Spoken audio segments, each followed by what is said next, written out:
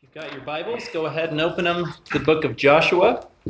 In the Pew Bibles in front of you, it starts on page 178. 178. Today we're going to be in Joshua chapter 3, verse 1 through chapter 5, verse 12. Large section of text. Joshua starting in verse 3, chapter 3, verse 1. So, as I'm going to read a movie plot line for you guys to start out.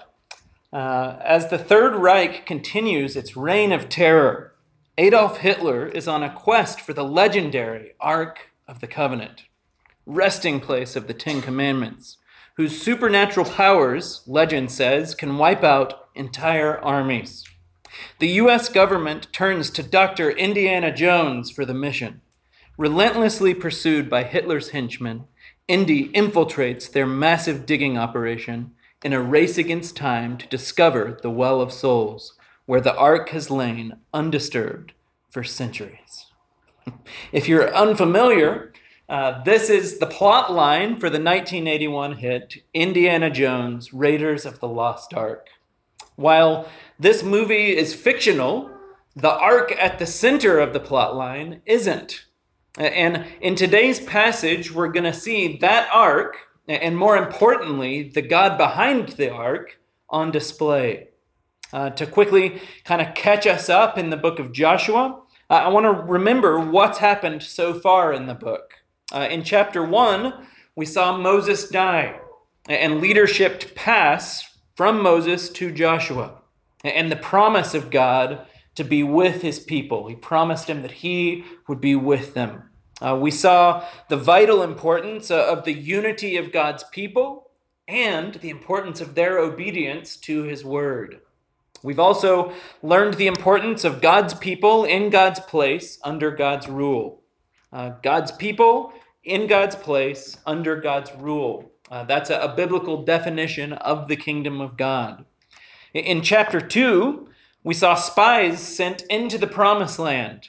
They met a prostitute named Rahab who covenanted with Yahweh, the God of Israel, and was shown compassion and mercy. We learned that God had gone before Israel and made his works known to the people in Canaan, and that the people in Canaan were terrified of the coming judgment. Today, we're going to pick back up in chapter 3, verse 1, and we're going to go through chapter 5, verse 12. While we normally read through the entire text to start off our sermon, this is a massive section of text, 3 chapters, and so I'm just going to simply give us a paraphrase. But if you haven't already, I encourage you this afternoon to go read the entire text if you have time this afternoon or evening. So, you'll recall that at the end of chapter 1, we watched God call Joshua, and then Joshua called the people to cross over the Jordan River and to enter the land that God had promised them. And that's right where we find them at the beginning of chapter 3. God rescued his people out of slavery in Egypt. They crossed the Red Sea miraculously because God parted it for them. They went into the desert where God provided for them with food and water and direction. And they still didn't trust him. They disobeyed. So God kept them out of the promised land for 40 years. Now, at the beginning of chapter 3, they're on the edge of the land, sitting just to the east. But there's a problem. In between them and the land is a river, the Jordan River to be exact. While it may look like a little trickle on the map here, so this is the Jordan River. You got the Salt Sea and then the Jordan River. So they're over here, and they're trying to get over to here. It looks like a little trickle on the map, but it isn't. We're going to learn more about that later. So crossing this raging river with 40,000 men was not going to be easy. But, again, remember from chapter 1, God was with them. So in our text today, God tells them, It's time. Get ready. It's time for you guys to actually cross the river and go into the land. Get the priests, get the Ark of the Covenant, tell the priests to walk up to the raging river, and tell them to actually step into it. When they do, I'm going to stop the water from flowing. I'm going to heap the water up on both sides so that all of you can cross over on dry land. Then he tells them, I want you to pick 12 men from each of the 12 tribes of Israel. And while they're in the riverbed, I want each of them to pick up one of the large stones, throw it on their shoulder, and then set it on the other side as a memorial of what I just did. So they grab the stones, they cross on dry ground. The priests with the Ark of the Covenant move across on dry riverbed, and then immediately the water closes back up, goes back to normal, raging and running. Miraculous. So the people of God are now in the promised land, in enemy territory. And in chapter 5, God commands all of the males to be circumcised. They celebrate Passover. And for the first time in 40 years, the miraculous bread from heaven stops. Instead, they eat of the fruit of Canaan. All right, so that's what happens in our 3 chapters today, in paraphrase. But what's God teaching us in that? Our 4 points for today are as follows. Number 1, following God. In chapter 3, verses 1 through 6, following God. Point 2, the miraculous crossing in verses 7 through 17. And then 3, remembering God's works in chapter 4, verses 1 through 10, and verses 19 and 24. And then point 4, in enemy territory, 5, verse 1 through 12. So point 1, following God. I want us to see from the very beginning of this text that there's a precedent that's being set here. A precedent that carries not only through all of the book of Joshua, but through the entire Bible.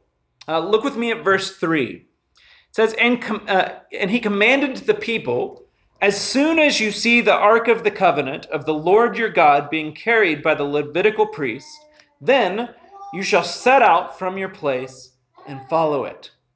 Now, we already know that the Ark of the Covenant is pretty important.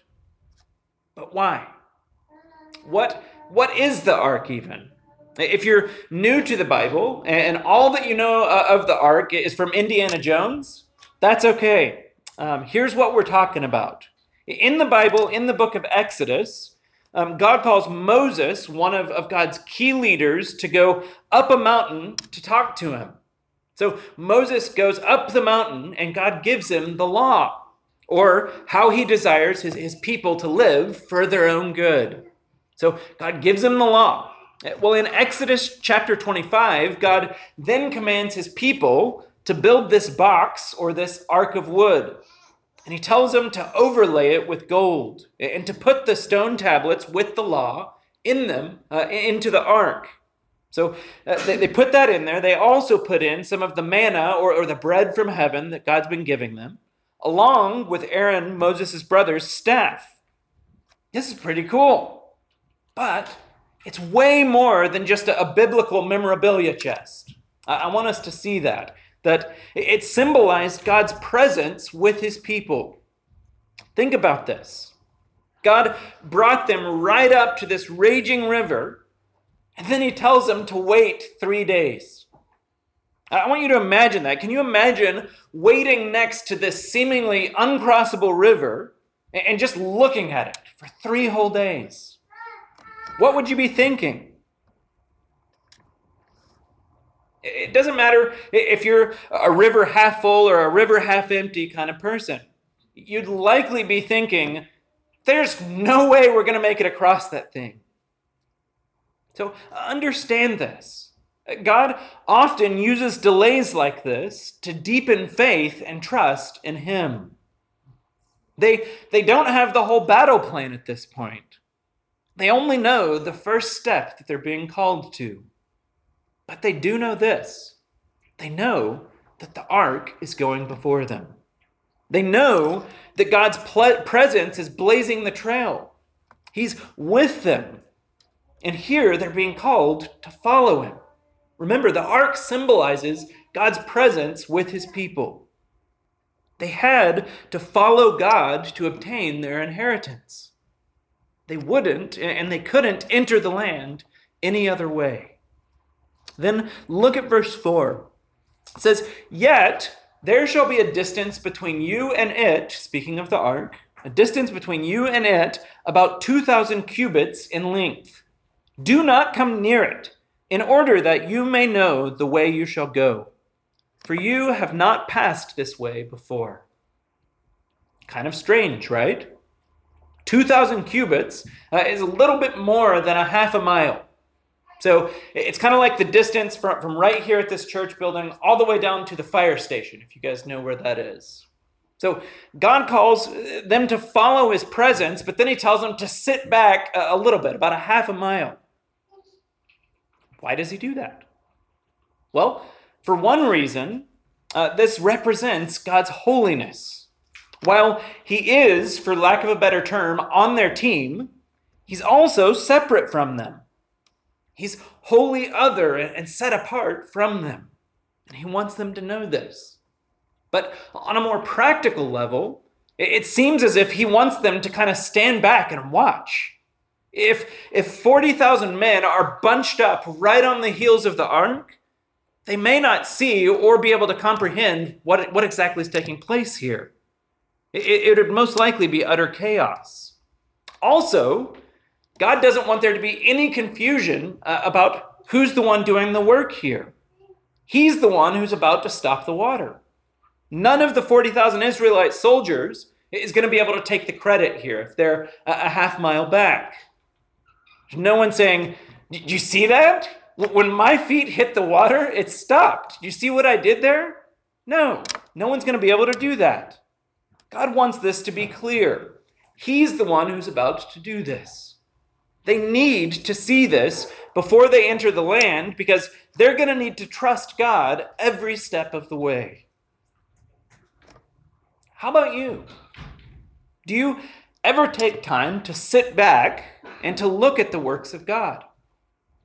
Or are we always just so busy that we miss what God just did right in front of us? When we get so busy with life and work and social media and this and that and the other, it's so easy to miss what God is doing. I want to encourage us this morning. Step back. Open the Word of God and marvel at what he's done in redemption history. Step back and marvel at what he's done in your life. You can trust him with your future. That's what he wants the Israelites to see. But in order for this to happen, there's one more command here. Look with me at verses 5 and 6. Then Joshua said to the people, "Consecrate yourselves, for tomorrow the Lord will do wonders among you." And Joshua said to the priests, "Take up the ark of the covenant and pass on before the people." So they took the ark of the covenant and went before the people. So before they can see and comprehend God's works, they're told to consecrate themselves. Throughout the Bible, this means intentional and special preparation. They would wash their clothes. They would confess sin. They would prepare their hearts and much more. It was a time of sanctification and a time of purity. The Israelites here are being called to prepare themselves for the Lord to show up. If they wouldn't have prepared, they might have misunderstood or underappreciated what it was that God was doing. Now, it's not every day that God stops a river from flowing. Other than in the Exodus, this was a unique experience. But I want to kind of press us with the principle that's being given here. Do you prepare yourself to see and meet God each time we gather for public worship? Do you take time to consecrate yourself, confess sin, prepare your heart? Do we give any thought to it at all? And do we come expecting God to do something? If we're not impressed with God's glory when we gather for public worship, might it be that we haven't prepared our hearts to see him as such? What about in just the everyday stuff of life? Might we be missing God because instead of preparing our hearts each morning in his word, we're caught up in social media? God is all around us. He's in the everyday stuff of life, and most significantly in his word. Consecrate yourself. Prepare your heart. Watch what God's doing and follow him. God's presence is with his people. Prepare, watch, trust, worship. Point 2, the miraculous crossing, verses 7 through 17. So the ark goes before them. They kind of sit back and they let the priest in the ark get about a half a mile in front of them. They watch, and the moment comes. The suspense is so thick that you could cut it with a knife. Then look at verses 9 through 10. And Joshua said to the people of Israel, "Come here and listen to the words of the Lord your God."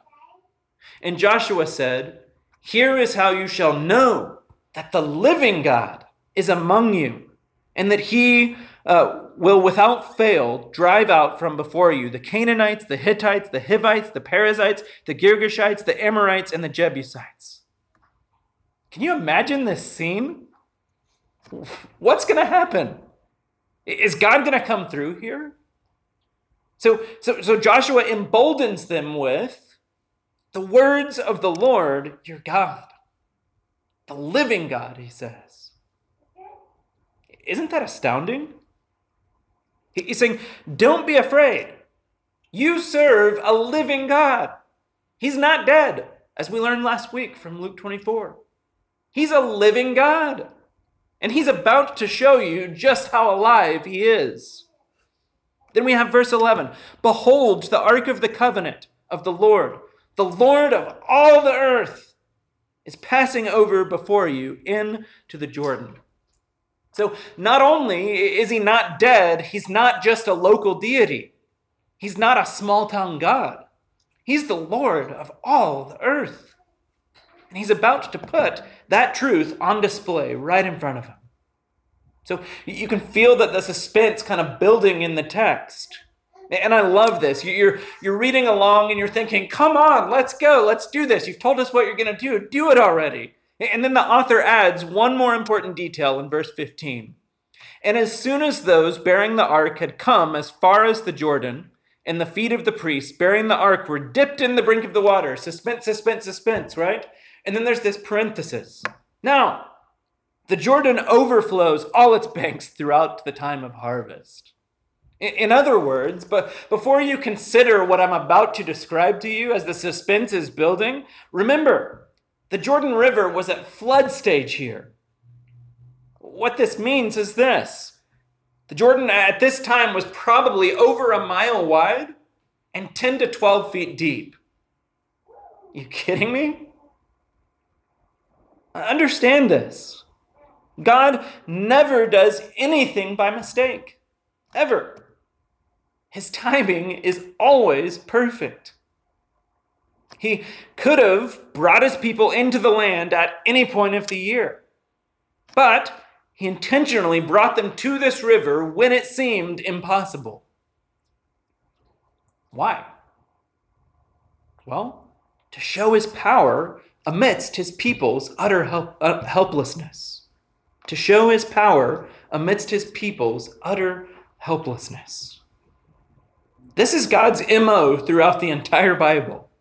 In 2 Corinthians 12, verse 9, Paul is praying to God and asking him to take away this thorn in the flesh. And look at what Paul says. It says, but he, speaking of God, but he said to me, my grace is sufficient for you, for my power is made perfect in weakness. Therefore, I will boast all the more gladly of my weaknesses, so that the power of Christ may rest upon me.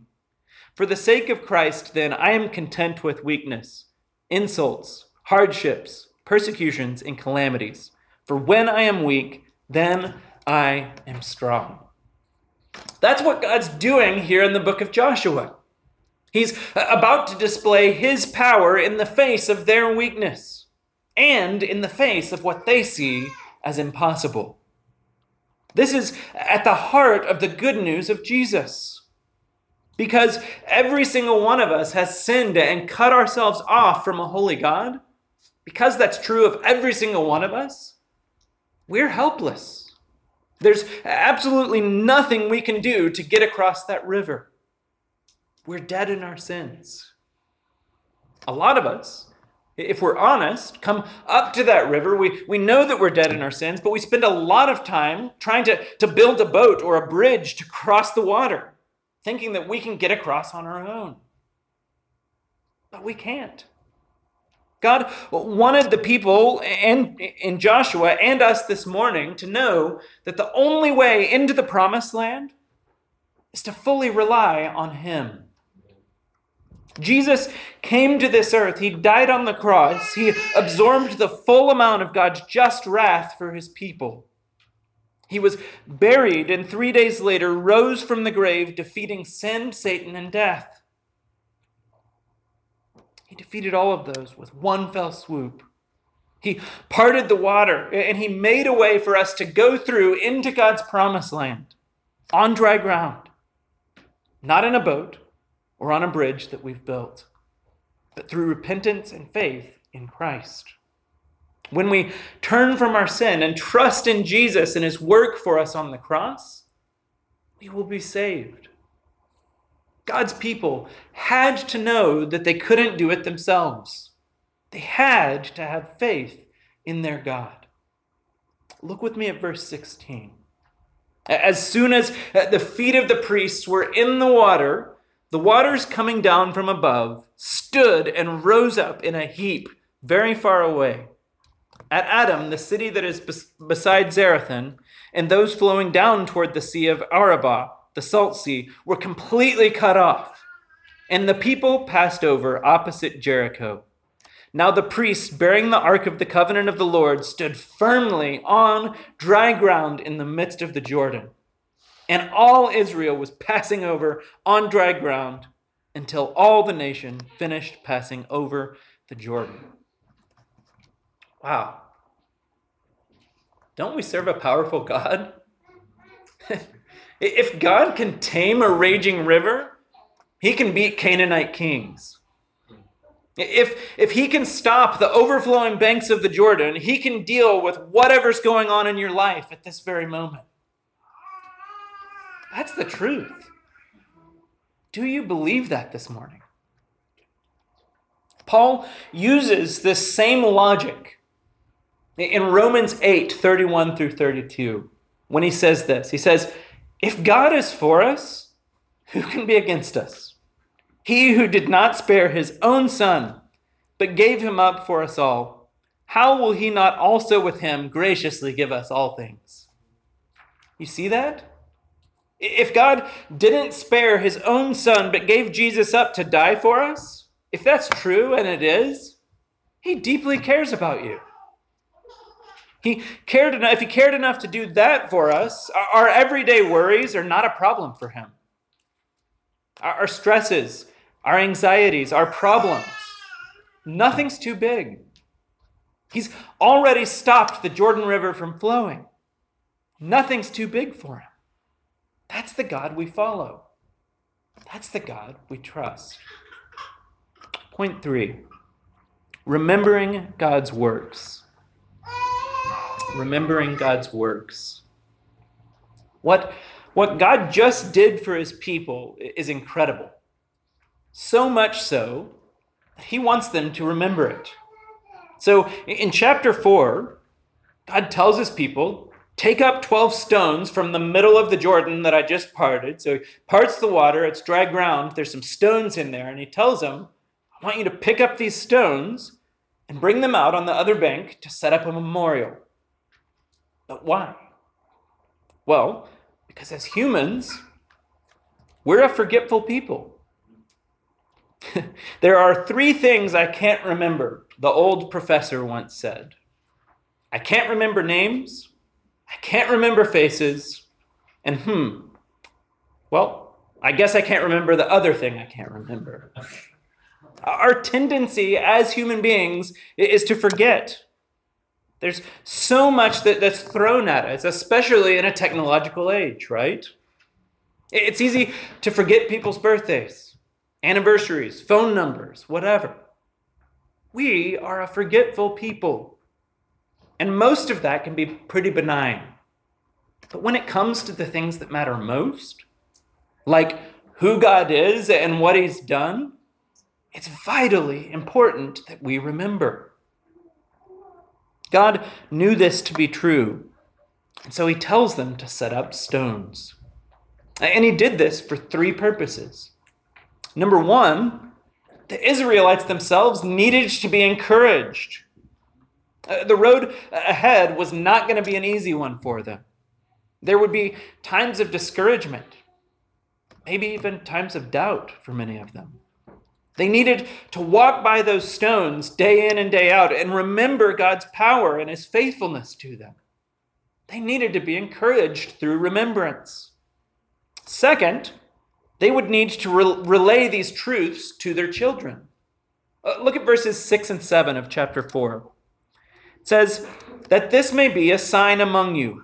When your children ask in time to come, what do these stones mean to you?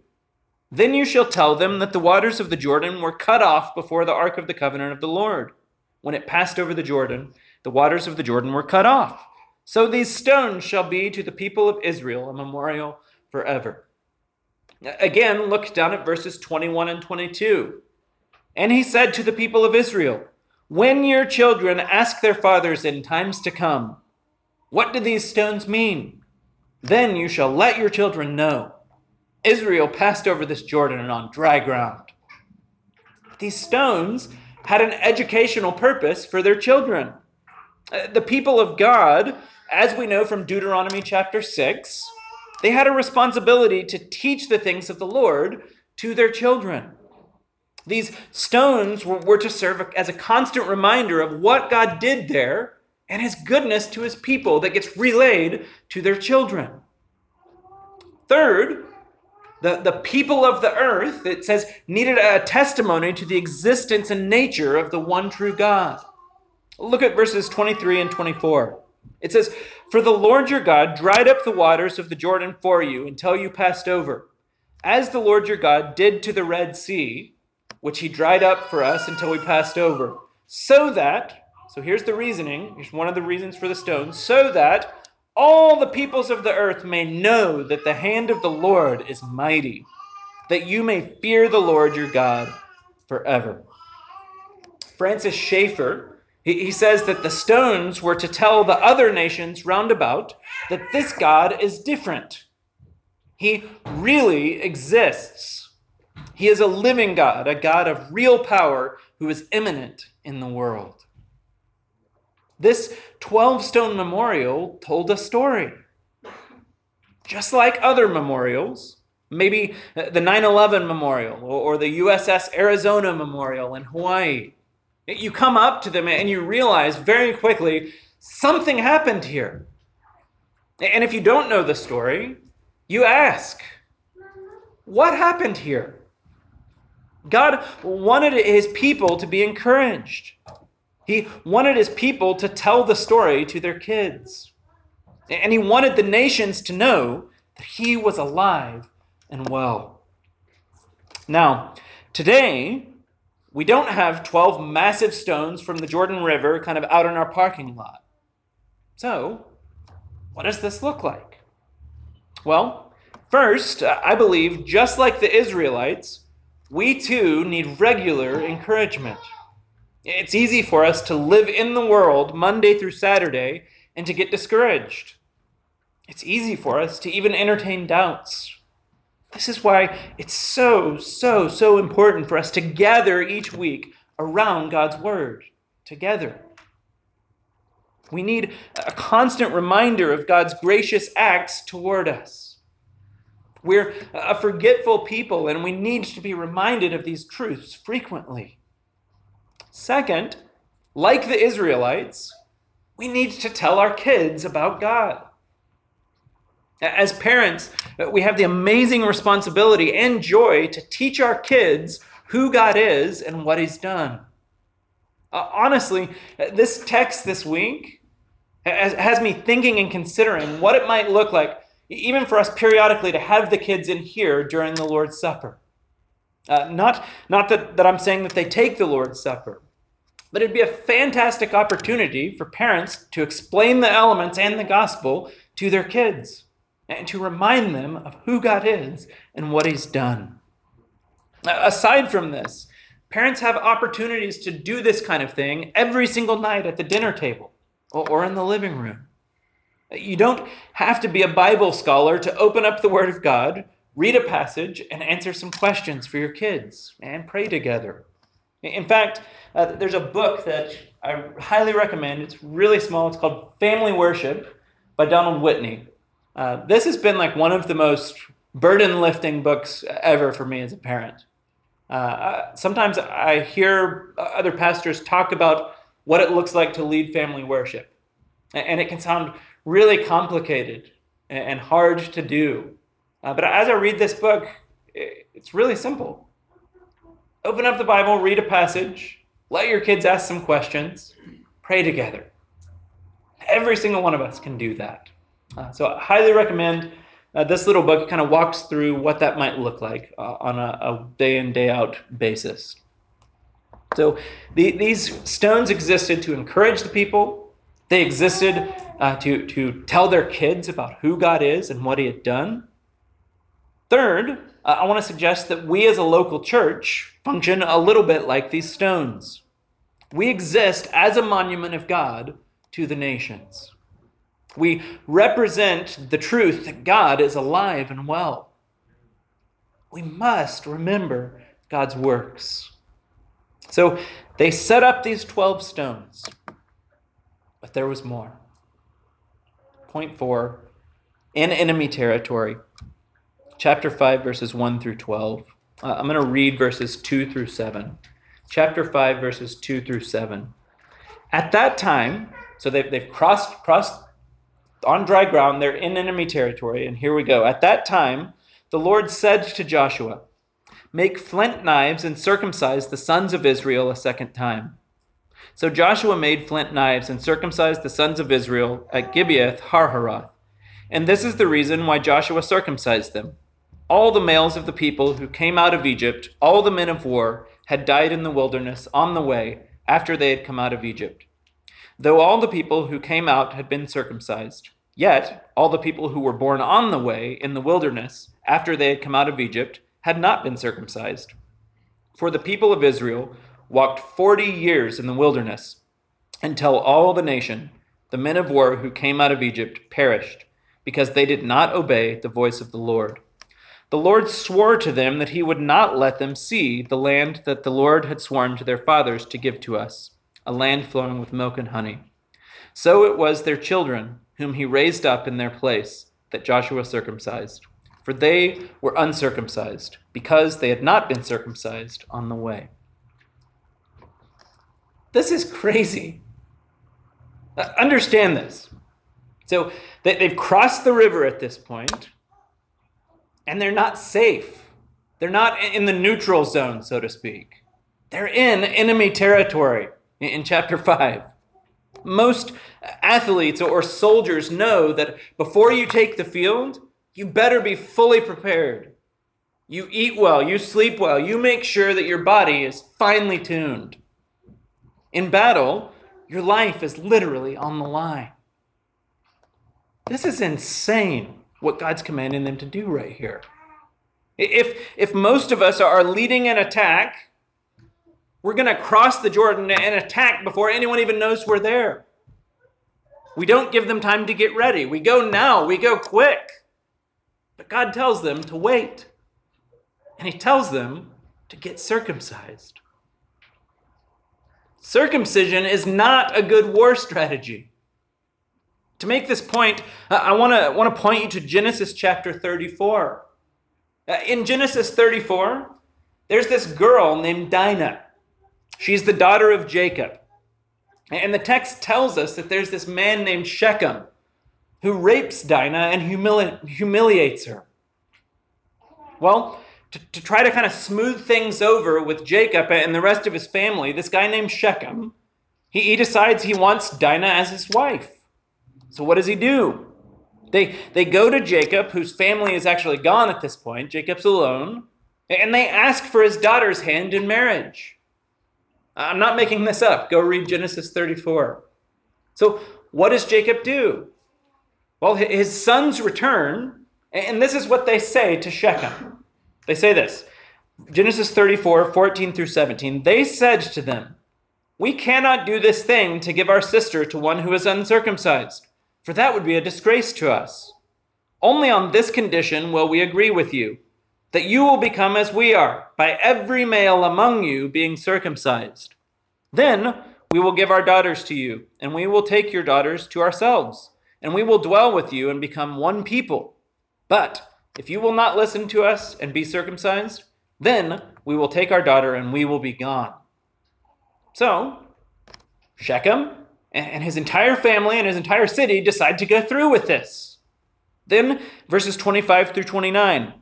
So all the men get circumcised, and on the third day, when they were sore, two of the sons of Jacob, Simeon and Levi, Dinah's brothers, took their swords and came against the city while it felt secure and killed all the males.